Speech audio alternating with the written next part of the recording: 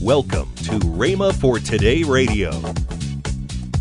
And God said to me, you're the next pastor at that church, and that'll be the last church you'll ever pastor. I remember exactly when he said to me. I was in Humble, Texas.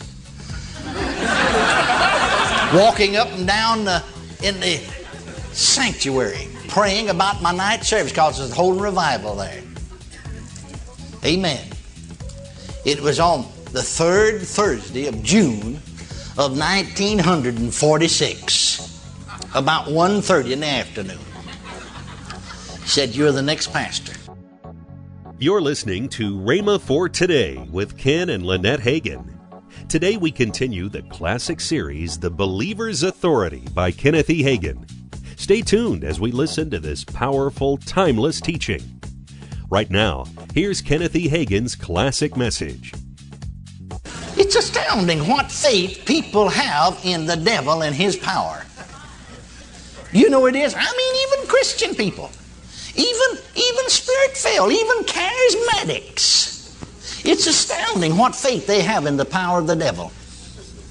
I don't have any faith in his power at all. I've got faith in the power of God. I was preaching down in another state, and I'm going to tell you where it was. Full gospel businessmen actually set the meeting. It wasn't their meeting, it was mine, but they worked in cooperation with me, and they set the meeting up for us and did a lot of lag work, cooperated with us. And I was doing some teaching that somebody didn't like. And some of the full gospel businessmen, I mean, some of these men that I knew very close to, seen them conventions and different places, you know, they came to me just all afraid. They're sort of like that little spirit, just a shaking almost. Oh, brother, you want to talk to you, You can see they're just afraid. And I said, well, what's the matter? Well, he called me to one side, 3 or 4 of them. 1 or 2 of them full gospel businessmen, another were just some of the folks there. And there's some men and there's some women involved too. Oh, Brother Hagin.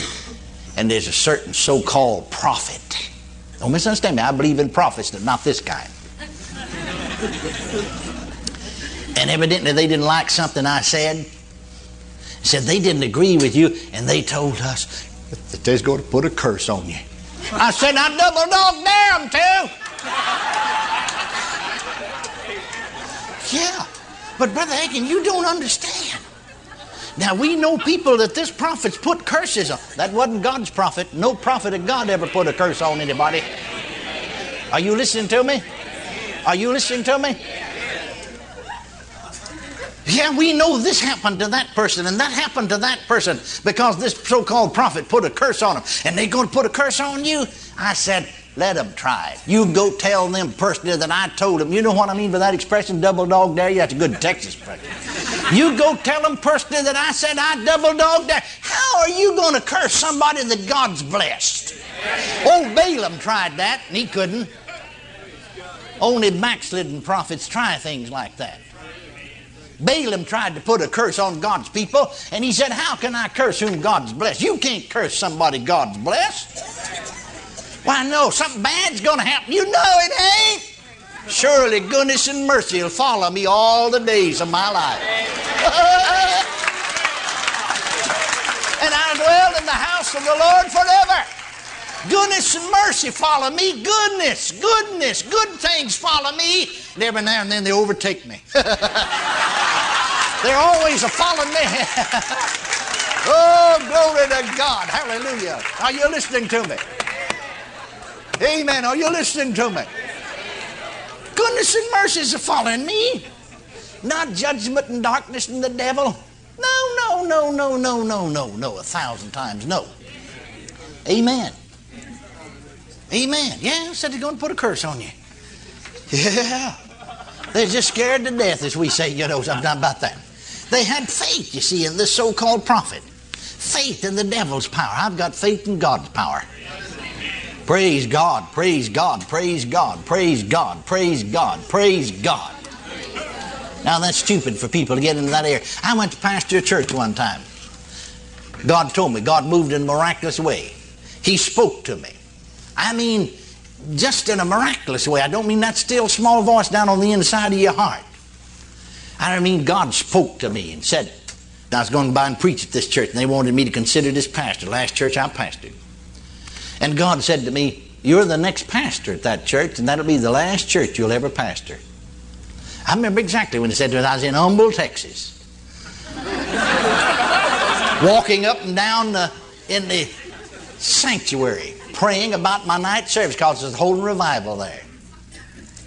Amen. It was on the third Thursday of June of 1946, about 1:30 in the afternoon. He said, "You're the next pastor." Well, I went up there to pastor.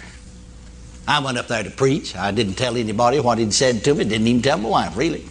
The church was all divided. The pastor that was there was leaving.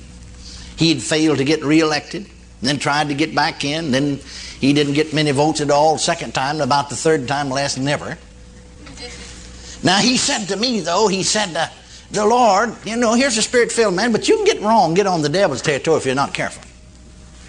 And he said, he was in the parsonage, you see, and actually he'd been out as pastor for 30 days. They'd given him the privilege to live there free of charge, paid his bills for him.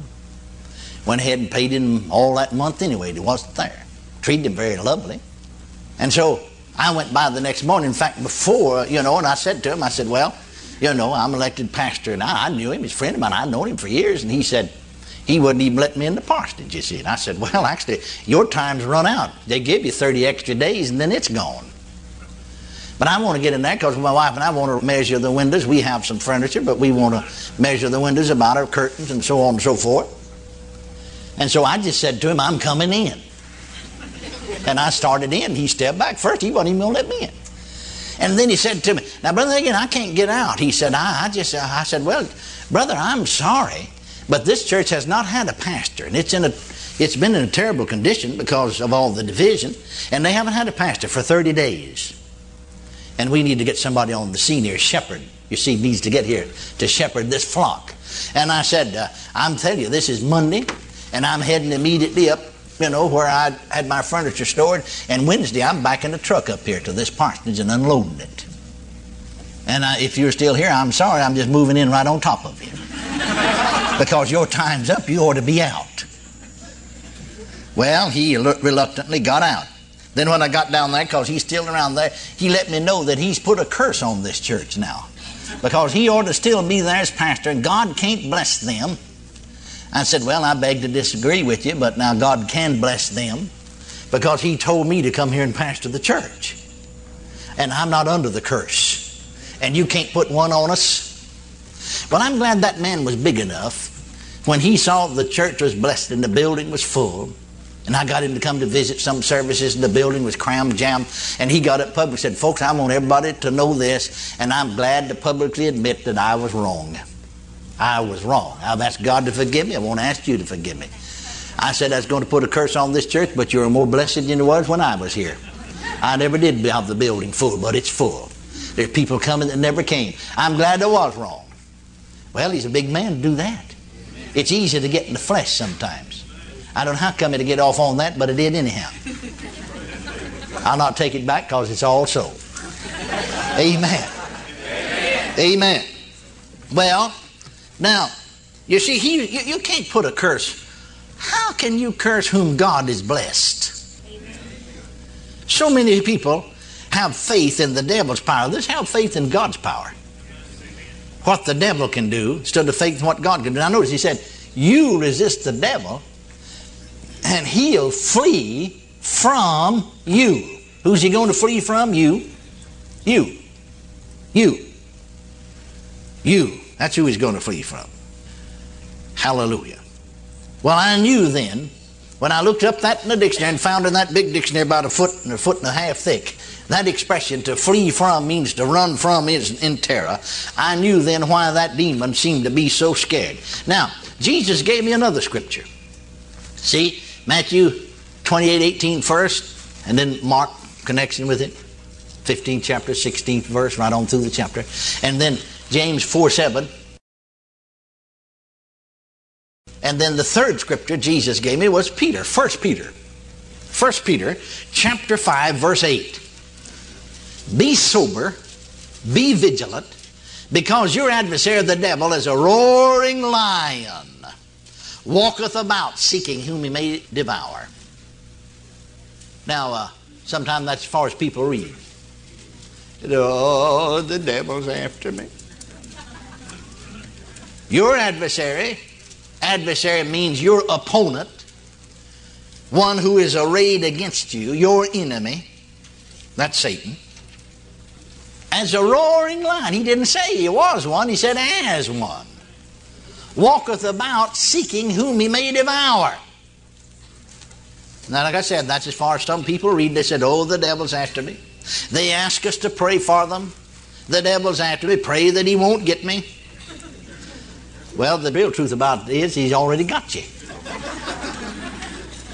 Amen. He's already got you. Tell the truth about it. Now, you can turn in prayer requests, and don't you misunderstand, but we're not belittling prayer. We believe in prayer. You can turn in prayer requests, and you can get 999,000 preachers and half of their wives to pray, and every radio preacher and every television preacher, but in the final analysis, until you do something about it, nothing's going to be done. Because there's some things you have to do for yourself. Amen. We might as well face up to it. We have something to do about it. Now, what did he say? Here's the picture. Your adversary, the devil, as a roaring lion, walketh about, seeking whom he may devour. Now, these are Christians that he's wanting to devour. It's not sinners. He's already got them. Amen. Isn't that right? Peter's writing to the church. Now, what are you going to do about him? Are you just going to say, well, we're whipped, nothing we can do about it. Devil's so powerful. He's taken everything over. I guess I'm next. No, that's not what you're going to do. What are you going to do? Just sort of roll over and play dead? Maybe he'll go away?